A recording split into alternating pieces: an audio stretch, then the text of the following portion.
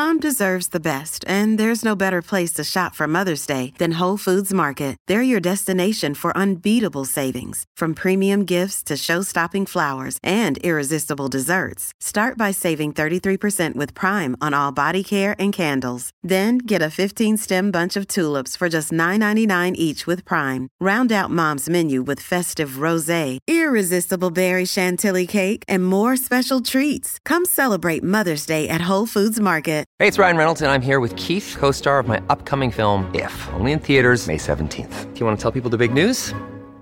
All right, I'll do it. Sign up now and you'll get unlimited for $15 a month and 6 months of Paramount Plus Essential Plan on us. MintMobile.com/switch. Upfront payment of $45 equivalent to $15 per month. Unlimited over 40 gigabytes per month. Face lower speeds. Videos at 480p. Active Mint customers by 531.24 get 6 months of Paramount Plus Essential Plan. Auto renews after 6 months. Offer ends May 31st, 2024. Separate Paramount Plus registration required. Terms and conditions apply if rated PG. Mother's Day is around the corner. Find the perfect gift for the mom in your life with a stunning piece of jewelry from Blue Nile. From timeless pearls to dazzling gemstones, Blue Nile has something she'll adore. Need it fast? Most items can ship overnight. Plus, enjoy guaranteed free shipping and returns. Don't miss our special Mother's Day deals. Save big on the season's most beautiful trends. For a limited time, get up to 50% off by going to BlueNile.com. That's BlueNile.com. Welcome to the New Books Network. Hello, and welcome to New Books in Sports, a channel on the New Books Network. My name is Keith Rathbone, and I'm coming to you from Macquarie University here in sunny Sydney. And I tell you what, it is really sunny today. And I'm here today to speak with Michela Marino, who is the Deputy Director of the Indiana Historical Bureau, a division of the Indiana State Library, and is the author of what I thought was just a fascinating book. And it was a really fun read. Which is called Roller Derby, The History of an American Sport. It's out from University of Texas Press in 2021. Thank you so much for joining me, Michela. Thanks for having me. It's a pleasure to talk with you today. Now, Michela, you have your own really fascinating backstory with roller derby. So I would love for you to just start out by telling us a little bit how you developed the project and kind of what's your connection to roller derby. Sure. In some ways, it goes back a little bit further than just roller derby. I consider myself an athlete. You know, whether I'm good or not is always debatable, but I grew up playing sports. I am a Hoosier at heart. I was actually born in Wisconsin, but grew up in Indiana and now live back in Indiana as well. But grew up in small town Indiana, and basketball was king. So that was my sport of choice growing up. I played for a couple years in college. And I was just thinking about this before we started chatting. I really think in some ways that's where I started thinking more deeply. Perhaps my, 18 to 20-year-old brain certainly wasn't fully formed, but about sport and identity. And in part, how much that meant to me to be a basketball player and to be an athlete. And when I stopped playing in college, that really shook me, I think, to my core. And I was really always looking for another sport or to get back into it in a different way. So, of course, I graduate college, eventually go get my master's and then PhD. And when I was in Amherst, Massachusetts, getting my doctorate at the University of Massachusetts, Amherst, I knew that I wanted to study basketball in some way for my dissertation and wanted to do a deep dive into the history of women's sports. And so I had an advisor, Chris Oppie, who's very well known for his work in Vietnam, but has also done some sports history as well, suggested that I look at a comparative sport, a more traditional, or I wanted to look at basketball, of course, but he wanted me to compare, I guess, with a non-traditional sport. And so, there was this sort of moment I remember sitting in his office on campus, and he was like, how about roller derby? And in my mind, I was like, what about roller derby? Like, I had very vague images of, and I mentioned this in the book too, but of seeing it on cable TV in the late 90s, and they were wearing spandex and on rollerblades. And I didn't really know much about the history of it at all. And so I was like, what about it? Okay, I'll look into it. And I did. I started researching it. And then, was just fascinated about what I was learning, about how long it had been around, that it had been co-ed, and there were all these really interesting gender dynamics. But at the same time, this was happening in, I think about that time was 2008, 2009. There had been a resurgence of modern roller derby.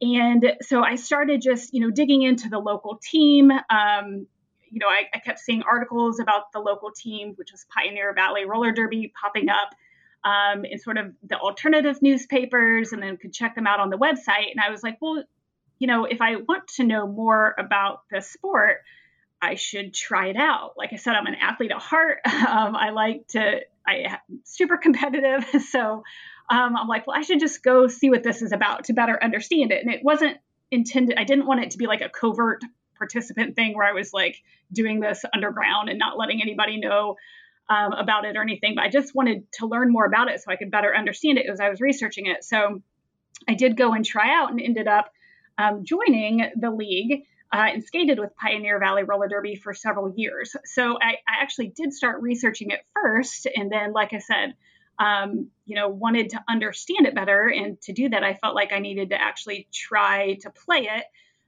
Which was really important because it helped me understand the nuances between the old game, what had been in the 30s, 40s, 50s, really all the way through the 1970s, and then this modern resurgence that people are pretty familiar with now. Yeah, I loved the idea of embodied histories, like that we need to have some sense of, the effective work that maybe our subjects do in order to really understand them, especially for sports historians. And I think we rarely kind of write about it, but so many sports historians are athletes, Monkey, like, or former athletes.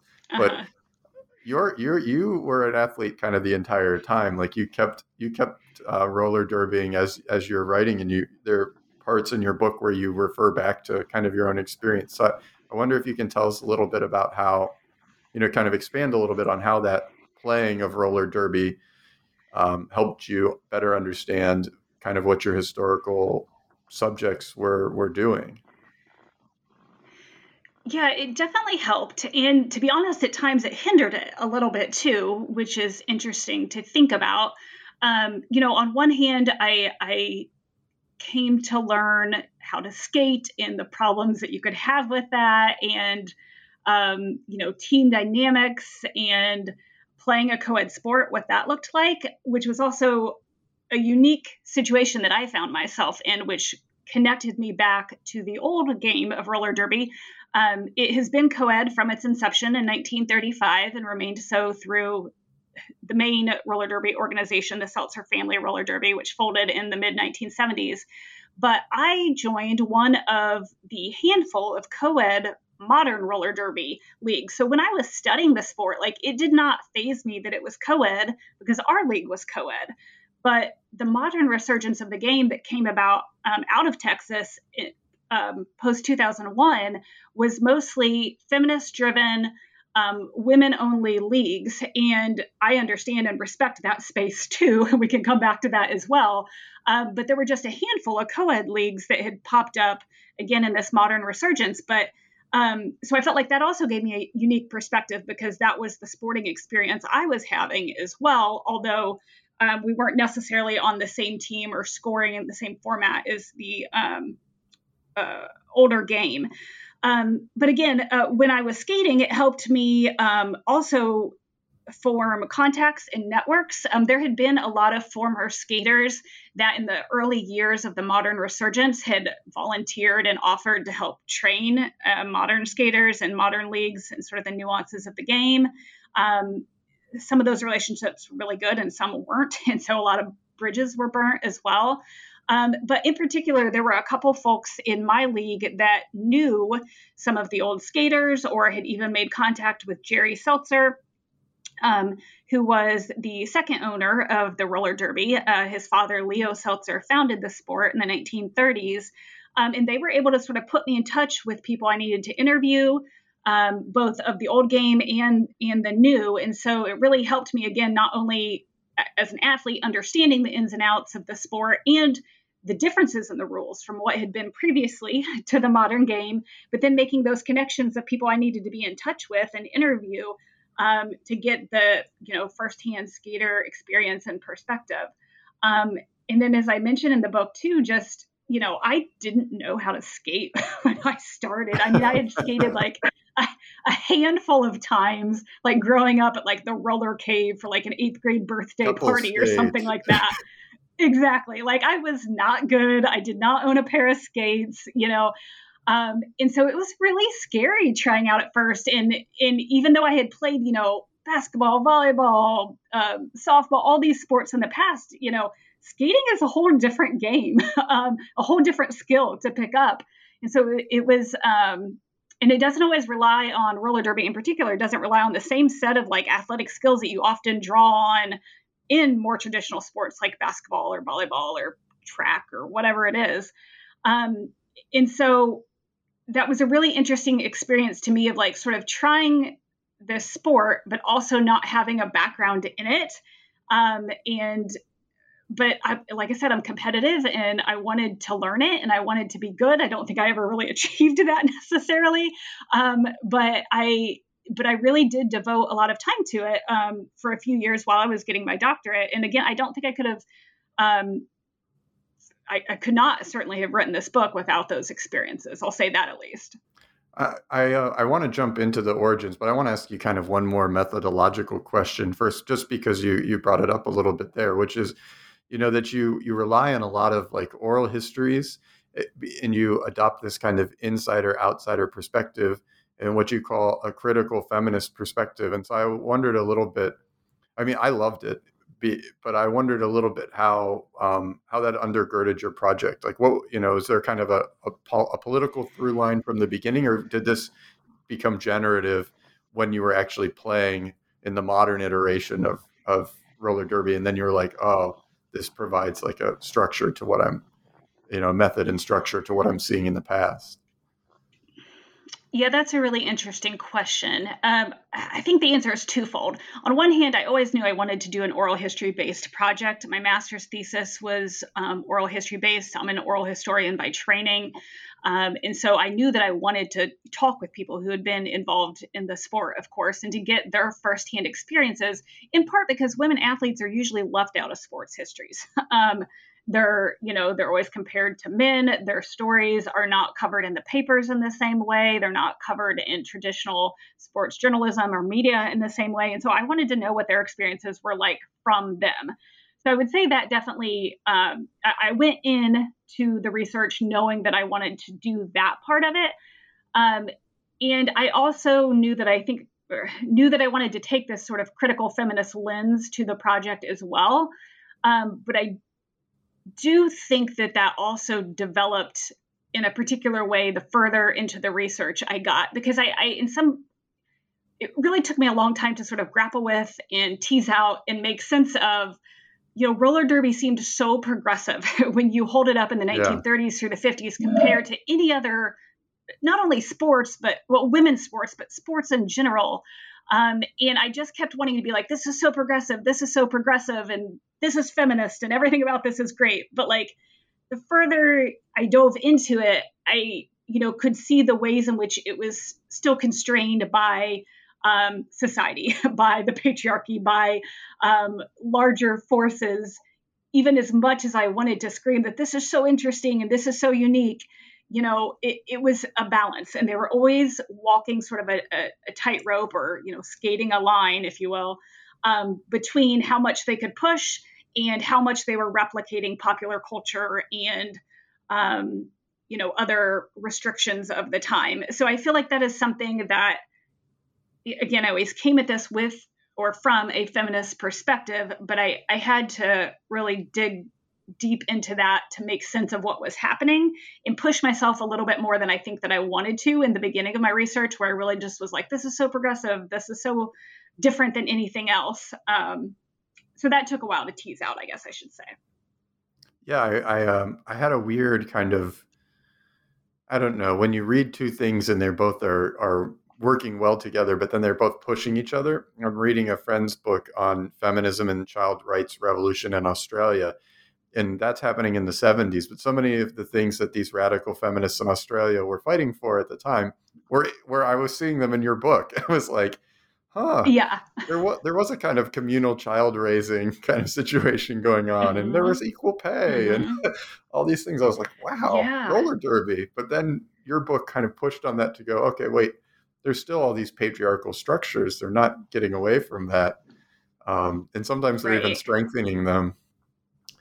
So it's really kind of a rich read that illuminated other work as well. That's I great. it I'm might glad to hear that. it might be time though for the listeners at least who haven't read the book. Well, let's get into it. Where does roller derby come from? It's such an interesting sport, but where does it get its start? And who's Leo Seltzer? You've mentioned him a few times already, but it's time for us to learn about Right. him. Fair enough. I'm just assuming that everyone has read the book, and I'm sure that's not the case. So, yes, let me tell you a Not little yet. bit I about it haven't and a gotten little it bit yet. about the history. Right. Let's hope they're just intrigued enough to go do so afterwards here. But so Leo Seltzer started as a sort of entertainment promoter in the late 1920s, 1930s on the West Coast. And as the Great Depression developed, he started getting interested in like walkathons and dance-a-thons and things like that. But came to realize like there wasn't a lot of money in that. People might come see it once, but they're not going to come see a walkathon like 10 times. Like that's not happening, right? Especially with money being tight. And he ended up becoming one of the main leaseholders in the Chicago Coliseum, again, in I think the early 1930s, and relocated to Chicago with his first wife has died. So he takes his kids with him to Chicago. And gets this idea of putting on a roller derby. Now, there's a lot of sort of, and really over the past few years, about did Leo Seltzer invent the sport of roller derby, or really does he just corner the market on roller derby? He claims to sort of have invented it from scratch, but drawing on ideas from walkathons, dance-a-thons, the 6-day bike races that were really popular at the time. He takes like jams from those. But in reality, roller derbies had been held for really a couple of decades and various roller skating marathons prior to this. And so he just sort of like puts it into a nice, neat show. And then, and I can talk about this here in a minute, essentially he trademarks it so no one else can use the name roller derby. But anyways, the first roller derby is held in August of 1935 at the Chicago Coliseum. It's a big hit. Originally, it's called the Transcontinental Roller Derby, and the original idea of the sport, or again, more endurance race at the time, was they had a lit map in the background, and they were going to be roller skating across the country. So from some point on the East Coast, all the way to somewhere in California, and it was, anywhere from, 2,500, 3,500 miles that these skaters would be racing each other, and they'd be on the track from anywhere from like 8 to 12 hours a day. They had other entertainment things going on when the skaters were there on the track, other little like sort of gimmicky type stuff to get people in. And so again, it's sort of this endurance race of couples, a male and female couple that are racing other skaters or pairs of skaters. And they would also have like little sprints or jams that skaters could engage in like for side money while they're doing this much larger race. And over the next couple of years, as the Transcontinental Roller Derby sort of begins traveling across the country, they're kind of wanting to spice it up, if you will, to make sure that fans are wanting to come back and see it. And it sort of evolves into more of a team sport from there, where you have 5 pairs on one team against 5 pairs on another, and they're still doing the race across the country, but it's more of a team effort of essentially 10 skaters on each side. And then eventually they begin adding contact, and it evolves into sort of more of the modern sport that we know and understand it to be today. And I'm happy to talk further about that, but I'll pause there to give you the answer to that question. No, that's great. And I am wondering, so one point that you make throughout the book, and one of the big in interventions it seems to be that roller derby was doing at the time, is that it had, men and women competing kind of together. Maybe not always together, but on the same teams and sometimes at the same time.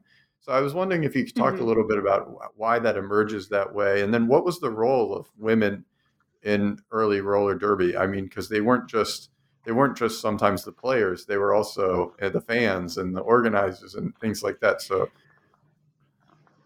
yeah, I would argue that women have driven the sport from its beginning through, again, the whole seltzer era of the sport, which lasts to the mid-1970s, and then, of course, with the modern revival as well. But this is where I think Leo Seltzer was a brilliant businessman. He understood that people liked to see women as athletes on the track, and then later, like through contact, like fighting on the track and doing that too, but also that women were sort of an, I'm not sure what the phrase I want to use, under-tapped market, that if women buy tickets, the men will follow, and that he could capitalize on that by bringing women in to see other women athletes competing on par with men. And as you just note, most of the time, men and women were on the same team and their scoring was kept together, although they weren't always on the track at the same time, although that does happen upon occasion. If their partner would get hurt, if their male partner got hurt, the women, his woman partner would come on the track and skate with the men too. So that was not uncommon that they were on the track at the same time, but sport was not structured like that per se. But men and women were teammates and their scoring was kept the same, whether that was the endurance race or when it evolved to more like the contact sport that we know. So again, I think that is where Leo Seltzer really capitalizes on roller derby and makes it unique when he adds contact and when he recognizes and understands and then caters to not only the female skaters, but the female fans too. One of the things you do in your book, and I don't know that we can talk about everyone, is that you're really great about, because you do oral history, you're really great about actually discussing people, right? The sport for you isn't bloodless, and it's very much a sport that's peopled by people who get their whole story. So I wonder if you can tell us a little bit about some of the early competitors of roller derby. If I'm back there in the Chicago Coliseum, who would I be seeing? Yeah, that's a fun question. So some of the early stars, which were women, within the first year or two, there was a popular skater by the name of Ivy King, who was sort of the pretty skater that, you know, everyone idolized and wanted to be like. But then she was sort of in contrast to one of the, I would say the first real gate attraction for the roller derby was Ma Bogash. And she was my favorite. Yeah, she sounds amazing. I wish I could have met her. But she started roller derby when she was like in her 40s, I think it was. And basically she decides to join the roller derby to prove her husband wrong, which is like the best story ever, right? But she was diagnosed with diabetes, and her doctor essentially tells her that she needed to get in shape. And she wasn't a big athlete prior to this or didn't play other sports. And so she really liked roller skating. So she begins going to a roller skating rink. She's from Chicago and becomes a pretty prolific skater. And then she and her family are at the very first roller derby that is held at the Chicago Coliseum. And essentially she sort of makes a bet with her husband. She says, these female skaters are not very good. I could, outskate them any day. And he's like, well, let's see you do it. And so she attempts to join the roller derby because how it used to work is, there's not just a roller derby school at the beginning that you can just pick up skaters from or whatever. So they would sort of go scout and recruit at local roller skating rinks, but then they would also have tryouts in the off hours or at the end of a stint when they were in Chicago, or then when they went to St. Louis, they would have tryouts for local skaters to see if they could pick up any new talent. So Ma Bogash goes to one of these early tryouts when they're skating in Chicago, and she drags her son, Billy, with her. And he was not a particularly strong skater at that point, but he becomes a big star in his own right, too, within the roller derby. And basically they say, well, we'll take Ma, but we don't want Billy. And she says, well, we're a package deal. So they take them both. And she becomes an early star in the sport, not because she's sort of young and glamorous and beautiful, but because she is the every woman. She is a middle-aged woman who is out there skating her heart out, trying to prove her husband wrong. And people just were drawn to that, sort of her story. And, she also would pull antics on the track. I've read a couple of different stories about her sort of being stuck in a pack of skaters, and she'd pull like a pin out of her hair and like poke them so they would get out of her way. So again, she was one of the early skaters that had a big name. I'm trying to think of some of the other ones to highlight as well. Mary Uppel played for a really long time. And yeah, I'm not sure how many you want me to go into necessarily, but Ma Bogash is a great story early on. I was hoping you'd bring up Ma Bogash, but I didn't want to force the issue.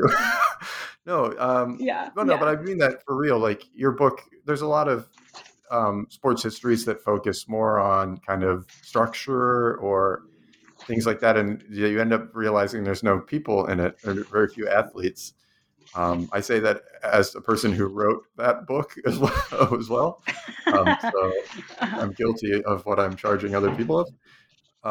But one of the things your book does is that it telescopes nicely between kind of individual biography, but then also looking at kind of the broader picture, and just moving kind of out of chapter 1 into chapter 2, thinking about skating through the boundaries of identity. All these different figures, they allow you to talk about how roller derby challenges or not some of the gendered social expectations of mid-century American sports and life. I'm wondering if you can talk a little bit about why roller derby might have been a challenge to people's expectations about gender in sport and gender relations in society. I mean, it's kind of a big question, I know, but you wrote the book, so. Put me on the spot there. So I think, women's sports changed drastically, I think I would argue, throughout the course of the 20th century. But if you look at sort of the heyday of roller derby, really from its inception in the mid-1930s through its golden era in the late 40s into the early 50s, I mean, this is such an interesting time for women in American society in general, where, gender roles are changing, but they're sort of temporary. Like if you think women during World War II, they're asked to come into the workforce, but then they're promptly sort of, if not pushed back out, at least pushed back into more traditional jobs. They are increasing access to sports, like through industrial recreation and even women's AAU leagues. And you have the All-American Girls Professional Baseball League during World War II. And then in the 1950s, you have this sort of supposed return to tradition and normalcy, but that's also not the reality of a lot of women's lives in the post-war era. And so in some ways, I think like roller derby reflects that and is always trying to balance between pushing the bar of like, look, we're doing this really cool thing where women are on par with men, and look at how great look how athletic they are and how tough and rough they are, and skate as well as the men do, and fight, and it's exciting to watch. On the other hand, also not turning away this traditional fan base, what is middle and working class folks, right? Who they're trying to make up that base, the fan base. So they're also then highlighting like, well, they're roller derby skaters, but they're also mothers. They're also wives. They're also, love to stay at home and cook spaghetti and do these other things that supposedly women, like to do.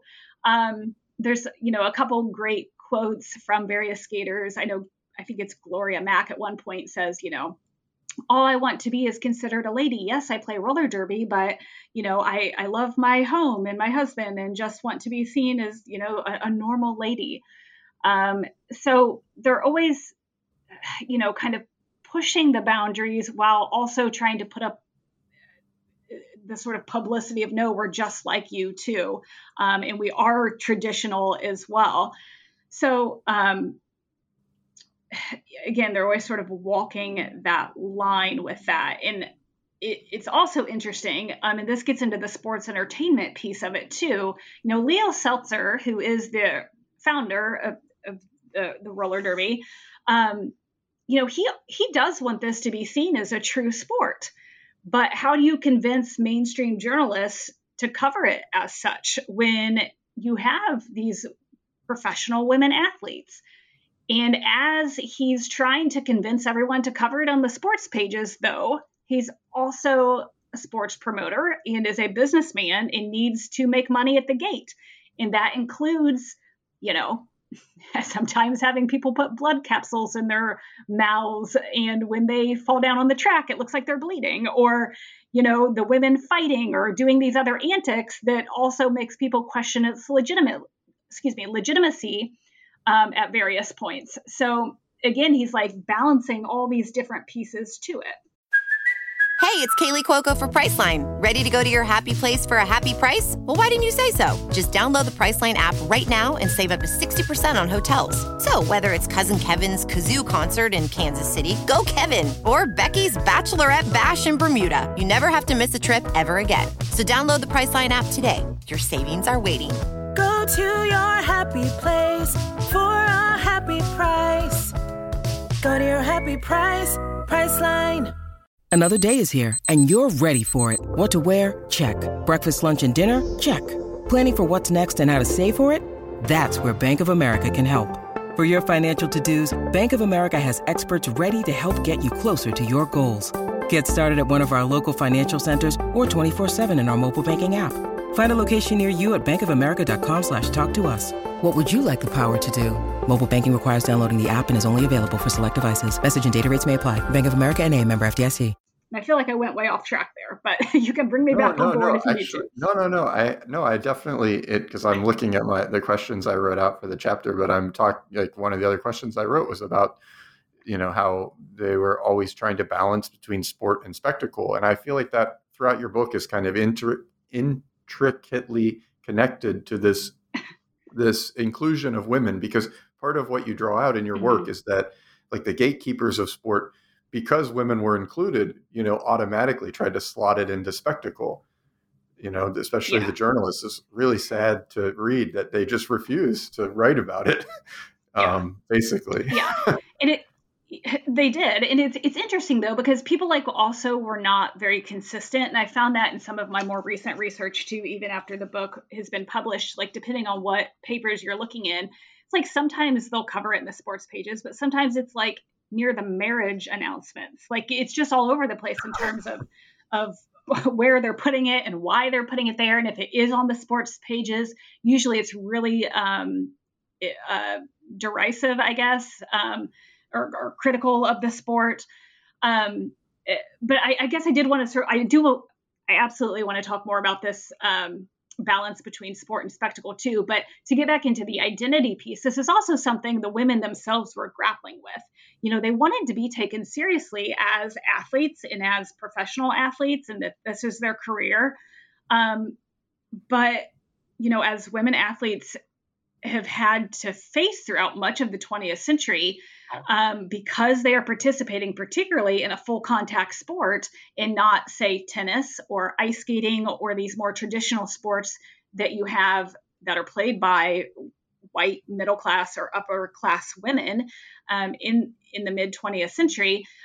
They're constantly, being called rough, being called unladylike, a lot of code words for, saying that they're homosexual, or sometimes just outright calling them lesbian, whether they are or not, but just because they're pushing against these boundaries of traditional middle class, white heteronormative femininity that is sort of mainstream at the time. Well, one of the things, and this was just a great chapter, one of the things that roller derby tries to do to kind of emphasize the normativity of their competitors is they host these beauty contests. Can you tell us a little bit about that? I mean, I found that just fascinating.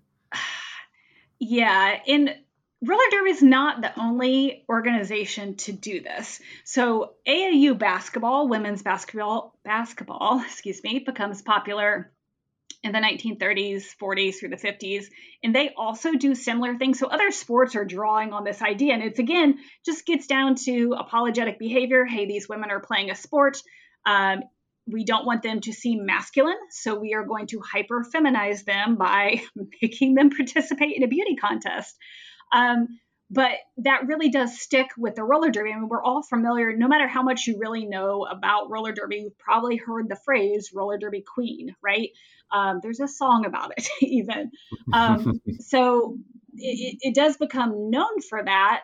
And it's interesting, though, because they also have a roller derby king contest, but the sort of parameters of that contest are a little bit different. But essentially, in the early years, it was just kind of a popularity contest where fans would write in and, kind of vote on their favorite skater. At least that's what I think Mary Uppel claims. She's the first roller derby queen. And I want to say it was 1938, They take a few year hiatus on that and then come back in the 40s and 50s. And then it's basically like, who do you think is the prettiest skater? And there were ballots that were printed in the Roller Derby News, which was a popular publication that was put out by the roller derby itself. And fans would vote in on who they thought was the prettiest skater. And they would sort of tally votes for a couple months at least, and then hype that up in the paper and kind of get quotes from the women about it. But when I interviewed the women, most of them did not care about that at all and didn't really want to talk in depth about, I don't know if they, were sort of embarrassed, talking about how people thought they were pretty or what it was. But just, that was not something, it was clearly promotional and gimmicky, I guess is what I should say. It was not something that they really cared about and was like, oh, I really want to get roller derby queen this year. Nobody said that. So they understood sort of the purpose of it. But it was not something the skaters themselves valued in any way, shape, or form. Yeah, that chapter for me really highlighted so much of how expectations about beauty can shape kind of the ways in which people perform, but also how agentic some of the women could be, some of them caring, clearly some of them not caring, to look quote unquote feminine, wearing makeup or not wearing makeup. But that also there are real limitations, there, racial, LGBTQ, potentially athletes, not being able to get the votes because it was a popularity contest. So it was a really fascinating chapter. Yeah, thank you. And yeah, I mean, I'm sorry, go ahead. No, please, you go ahead, please.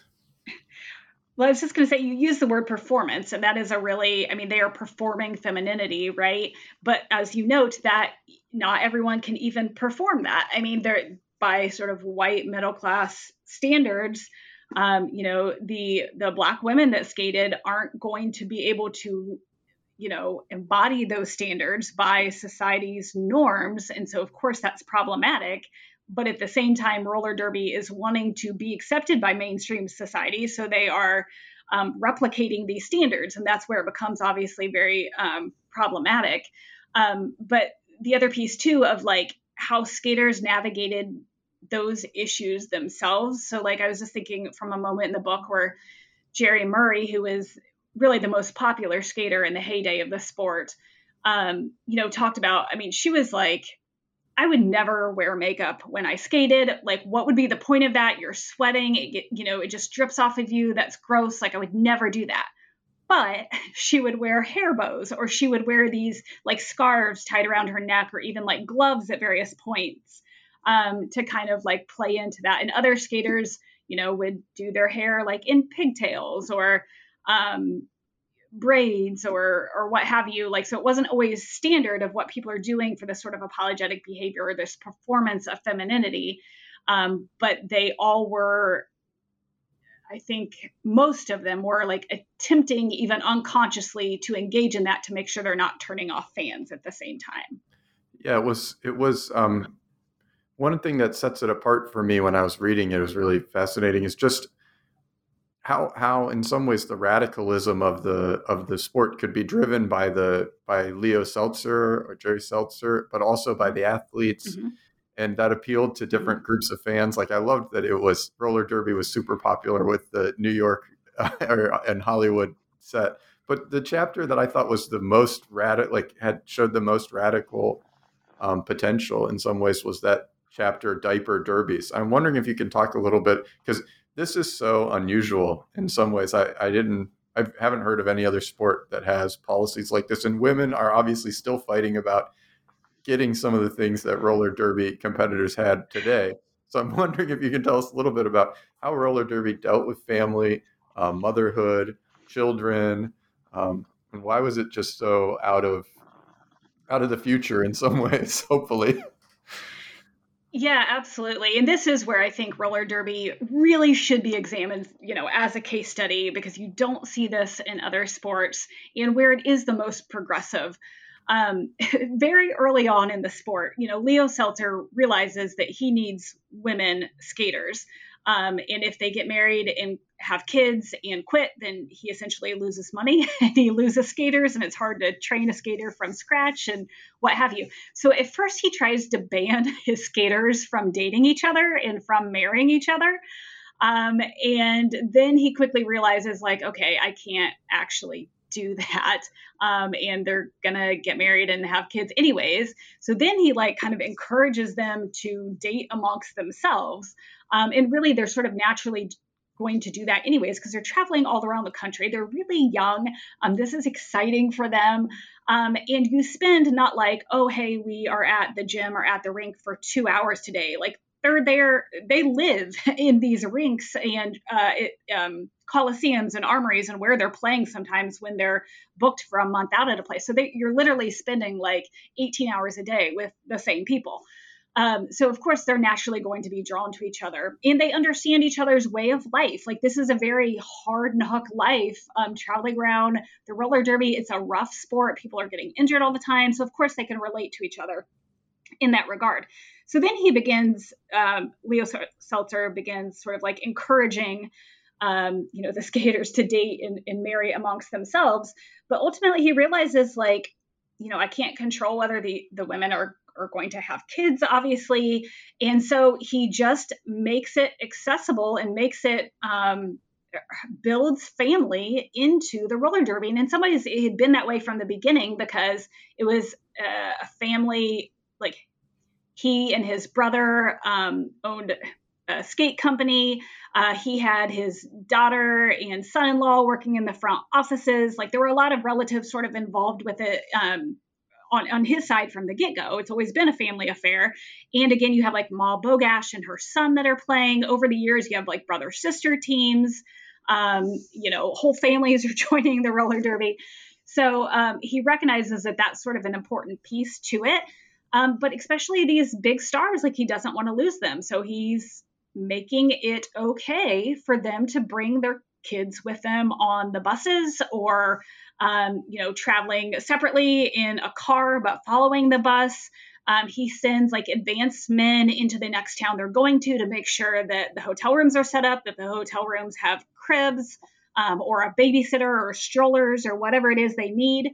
They bring trainees with them that aren't ready to skate on the teams. And they serve as babysitters for some of the couples that have their kids with them on the road. So he makes a lot of adjustments to accommodate this life. And again, obviously that affects the women in particular ways. It doesn't necessarily affect the men, but it allows, in some ways he's just more accommodating he allows the male skaters to be fathers too, and not to also have to choose between being just an athlete or a dad. Now, of course, I think that's a bigger choice there for the mother and affects their lives differently. But he does this across the board for both male and female skaters. Yeah, it's hard to just state how revolutionary this must have been at the time, because it just is kind of avant la lettre. Before even the radical feminist movement has adopted all of these things, roller derby's done it. Roller derby's doing equal pay, roller derby's accommodating families. It's just, I was shocked. Yeah, it is. And in some ways, I guess it is super progressive. Of course it is. I make that argument myself. on the other hand, it's also a promotional strategy, because remember, they're playing this game of, no, these are normal women. They're rough on the track, but she's a mother. Like, look at her cute kid. So they are publicizing that in the newspapers, highlighting the family atmosphere to also counteract the negative stereotypes that are emerging about the female skaters. So it is radical and it is progressive, and I don't want to undercut that, but he also uses that to his advantage to normalize the women at the same time. Yeah. I could talk about this longer, but there's 2 other chapters in the book, and I want to try to get to the end, because the last chapter about kind of contemporary roller derby is also fascinating. But so then maybe, we haven't really hit on, or I haven't hit on, one of the things you talk about in the book was just how popular roller derby is. But then, it goes from being one of the most popular sports on television, and then in the 70s, it just collapses. So maybe you can tell us a little bit, kind of briefly, about why the Seltzer roller derby ends, and, why it needs to be then rejuvenated in the 2000s. Yeah, absolutely. So Leo Seltzer, again, sort of founds the sport, if you will, in 1935, and continues to operate it through the 1940s. And he sort of settles the sport in New York City. And they have a TV contract through, I think, 1952. And then he just struggles to get his footing and to keep the sport sort of going after that. He can't find another TV contract, so the operation's low on money. And he decides, we need to move the sport to the West Coast, and we're going to try to make it big there. And so he, moves the operation to California. And then Leo Seltzer realizes, I've been doing this for a couple of decades now. I have some other interests. He was wanting to pursue some real estate and some other things like that. And so he decides that he wants out. And at this point, his son, Jerry Seltzer, he'd kind of grown up around the sport, and he'd just gotten out of the Army, and had also had been helping out doing some trackside announcing. And I think he was working for the roller derby skate company that his uncle Oscar owned, sort of jointly with Leo Seltzer. And so Leo Seltzer kind of decides he's going to walk away and maybe even shut down the sport. And Jerry says, let's pause that. Why don't you let me try to take it over and see what I can do? And so Leo does. So Jerry Seltzer becomes the sort of second owner of the roller derby. And I believe it was 1959 or so, but a lot of different things are changing and happening at the same time. So, they relocate to California. There's a lot of new advances with TV and television syndication that are going to affect the sport. But essentially, they have the second resurgence under Jerry Seltzer on the West Coast. And roller derby becomes very popular again, but it also becomes more theatrical than it ever had been before. And towards the end, it sort of tarnishes its own image, if you will. But so Jerry Seltzer keeps it operating for about 15 or so years. And I think it's 1973 when he also decides he wants to get out, and there's not enough money. And so he closes down the Seltzer family roller derby. Now, I say all that to say that the Seltzer family roller derby was in many ways the main component or business operation when people say roller derby, anytime from 1935 until 1973, they're generally referring to the Seltzer family roller derby. But outlaw units constantly would crop up where skaters would get angry at the Seltzers over pay or, being transferred to one team or the other or whatever, and would start their own roller derby in a particular location or even one that traveled around. But because, I think I alluded to this earlier, Leo Seltzer had trademarked the name roller derby, nobody could ever call it that. So you'd hear these other names like skating derby or roller skating competition. I don't know. They would make up all these different names. And so none of these units really last very long until a competitor that also has several names, but called Roller Games emerges in the late 50s or late 60s too. And they sort of operate side by side with the roller derby until the mid 1970s. And then Roller Games also folds. So what happens at that point, from the mid-'70s through the 1990s, you have a series of leagues that'll pop up here or there, particularly on the West Coast in California, but sometimes on the East Coast as well, usually operated by former skaters that had either been involved with the Seltzer family organization or roller games or both. But none had the lasting power or the staying power of the Seltzer family roller derby. And so again, there were some operations in existence, but nothing on the scale or magnitude or with the popularity of the original roller derby.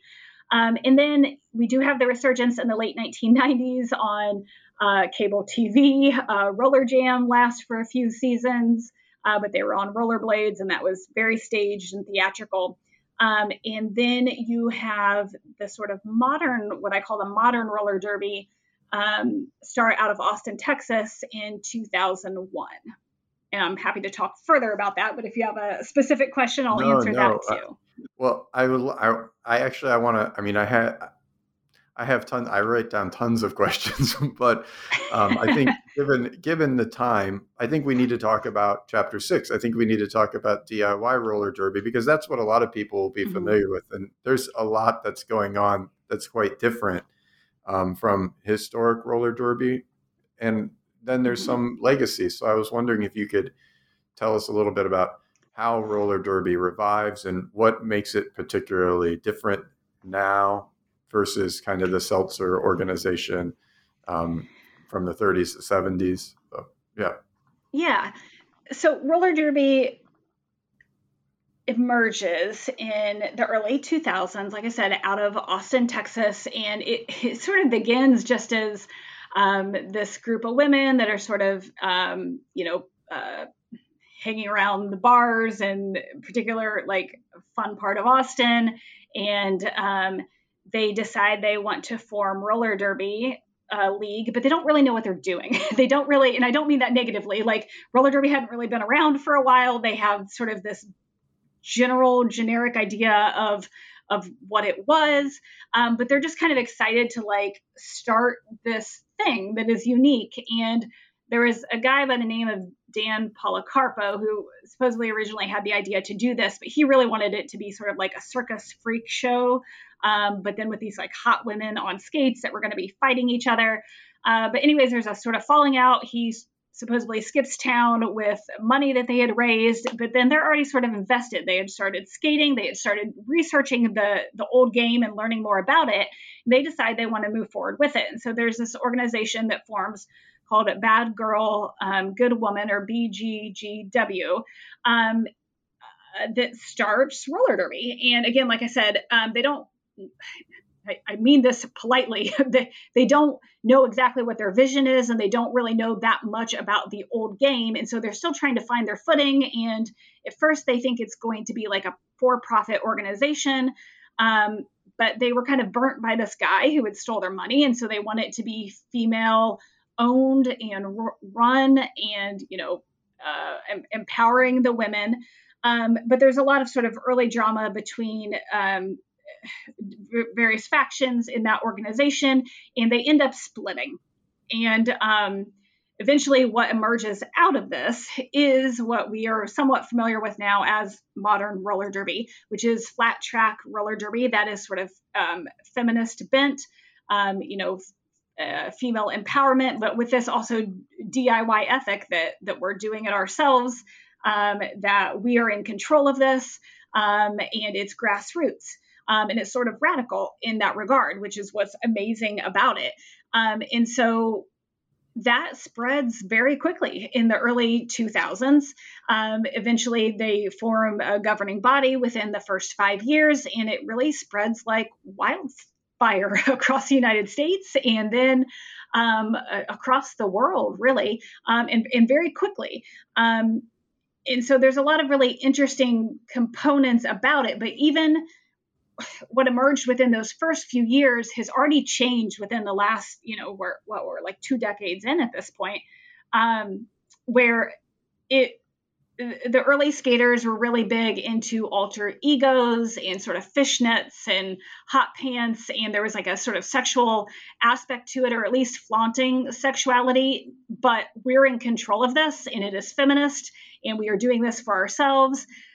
Versus a contingent that started to emerge of like, we want to be taken again as a serious sport, and maybe we want to be in the Olympics, or maybe we want it to be professional. We don't want to use alter ego names anymore, and we want to wear uniforms. And so there's sort of this evolution over the last 20 years, of course, which I think is natural to some extent, over what is modern roller derby going to be, and what are our principles, and how are we going to promote ourselves. And I don't know if there's a complete consensus of that even now, but we've seen that shift really over the last 10 years. Yeah, I think this chapter was really great for kind of highlighting, because you never abandon that critical feminist perspective. So one of the things that this chapter does really well is it highlights those continued tensions, that even though it's now decentered, female-led, grassroots, do-it-yourself, it doesn't mean that suddenly all the problems are over, and that there's still kind of maybe inherent tensions in the kind of sport itself. And one of the ones that you've alluded to at the beginning of our conversation in talking about your own participation was the participation of men in modern roller derby, which remains a kind of complex issue. So I was wondering if you could talk a little bit about that. And then I want to ask you quickly about the Olympics so we can bash on the Olympics people. Of course. The timing's perfect for that, right? Yeah. So it's really interesting, because when modern roller derby again emerged in the early 2000s, a lot of men participated in the sense that they were there supporting their girlfriends, wives, sisters, buddies, whoever. And they were referees, they were coaches. There were a lot of men around, but they were not skaters. They were not participating. And then sort of as the sport grew and more people are loving it, men were like, well, I would like to play too. This looks fun, right? So there's a handful of men's teams that pop up that are really attached to women's teams, or were part of what had been women's leagues. And the one I joined was a co-ed league in that regard too. And it was sort of the same thing. And I mentioned this in the book. My league was co-owned originally by a couple, Sarah and Jake Fahey and Sarah Lang. And Sarah started skating. Jake's like, well, I'd like to do it too. It looks like fun. But they never wanted to, at least these early men's teams, didn't want to intrude on this feminist space. They wanted to support it. But women were very leery, because if you look at the history of women's sports, there isn't a lot of space that has been just their own, or that they have had control over, or didn't just become an auxiliary of, if you will. So now that women had control of the sport that was really, unique and interesting and exciting, they didn't necessarily want to give up that control. So there's sort of this long, path where men who are participating in roller derby are trying to also, create their own version and their own sport while trying to support the women, but also be like, we're not here to take over, or we don't want to step on your toes necessarily. But finding that balance, like how much do you work with them? And what I find so fascinating about this, because I totally get the feminist piece of this, of not wanting to include men, like that makes so much sense to me in a lot of ways. But roller derby was the only sport from the beginning that was co-ed, right? So like roller derby had done the co-ed thing from the beginning, and it had worked. So that's what I found most interesting, as I was studying this, and as I was reading more about like women's responses to the men playing. It was just like that went against the history of the sport, although I also understood absolutely why they were taking that perspective. But what ends up sort of evolving is that the men form a governing body, and they have now since partnered with the women's governing body. And women's roller derby is still way more popular and way more populated than men's roller derby. But there isn't the sort of fear and tension that there was in those early years when men began forming their own teams. I think that is in many ways sort of smoothed itself out. Although that doesn't mean there's no tension on this angle, though, right? And so that brings us up to the Olympics question. And what do you think the future of roller derby, as a kind of final question, what do you think the future of roller derby is? Is it going to be an Olympic sport in LA when we get the Olympics, or what's going to happen? That is a very important and good question, but I don't know that I also have the answer to it, in part because I think COVID has really, no one's been able to practice or play for the last couple of years. And I myself haven't skated for the last few years. So I'm not completely in tune with the most recent conversations or don't have like a great sense of where a lot of the leagues are feeling about joining the Olympics or retaining amateur status. But like when I was playing, that was constantly something that we talked about, like where was the sport going? Who was going to be in control of it? Do we even want to be a part of like the Olympics or try to go down that path? Because that means that we lose our own control and you have to follow all these rules. And yeah, let's be honest, the Olympic Committee does not have a great reputation in a whole lot of sports. So like, was that even something that we need or want? So I don't know that I can make a guess or an assessment as to what will happen. I think it'll take a long time. And I think there really will probably be a lot of splinters because people feel very passionately about that one way or the other. And so I can see where there could be leagues or organizations or even an entire governing body that says, we don't want to go that path. We want to maintain control. We want to keep our amateur status. We want to have our own tournaments, our own World Cup, our own both national and international tournaments. And that's just not for us. We see it as being unhealthy and it's not good for the sport. But I can also see that there's always going to be competitors who want to do it at, the highest level. And, that is the Olympics, whether we like it or not. So I don't know that there will ever be a full consensus on that. And it will be interesting to see particularly what happens in the next few years as leagues emerge out of sort of this COVID pause, because a lot of leagues have not been able to practice and have not been able to get back into sort of the momentum that they had really going into 2020. Yeah, I would love to see roller derby in the Olympics, but not under the terms that the international sporting orgs seem to want them to come in the final chapter of your book. Yeah. Definitely. A female-led, grassroots, DIY roller derby in the Olympics sounds great. IOC-led, I agree, but at what cost? Yeah. It does. History is, if we can look back to history, that doesn't end well for us, right? So yeah. I understand the people being leery on that, but at the same time, there's such a prestige around Olympic sports and being an Olympian and being included in that. It's tough. Well, thank you so much, Michelle, for joining me. And I want to say for the people who are listening, this is definitely one to pick up. It was a fascinating book. And as much as you think you know about roller derby, you don't. I learned a ton, and I most importantly had fun while doing it. I think I mentioned to you before we started recording that it even caused me to watch a whole TV show because there's a French TV show about roller derby. And I was like, now I want to learn about how it's being depicted in France. And I watched it in a night. I was so into it. So I was really just had so much fun reading it, really enjoyed it. And it was a pleasure to speak with you. Yeah, well, thank you so much for reading the book and for inviting me to be on the podcast. I really enjoyed talking with you. And I obviously love talking about roller derby, and I'm happy to do it. Awesome. Well, I've been speaking with Dr. Michelle Marino, who is the Deputy Director of the Indiana Historical Bureau, a division of the Indiana State Library, and she's also the author of Roller Derby, The History of an American Sport, out from University of Texas Press in 2021. You've been listening to New Books in Sports, a channel on the New Books Network. And I am Keith Rathbone from Macquarie University. Thank you very much for joining us.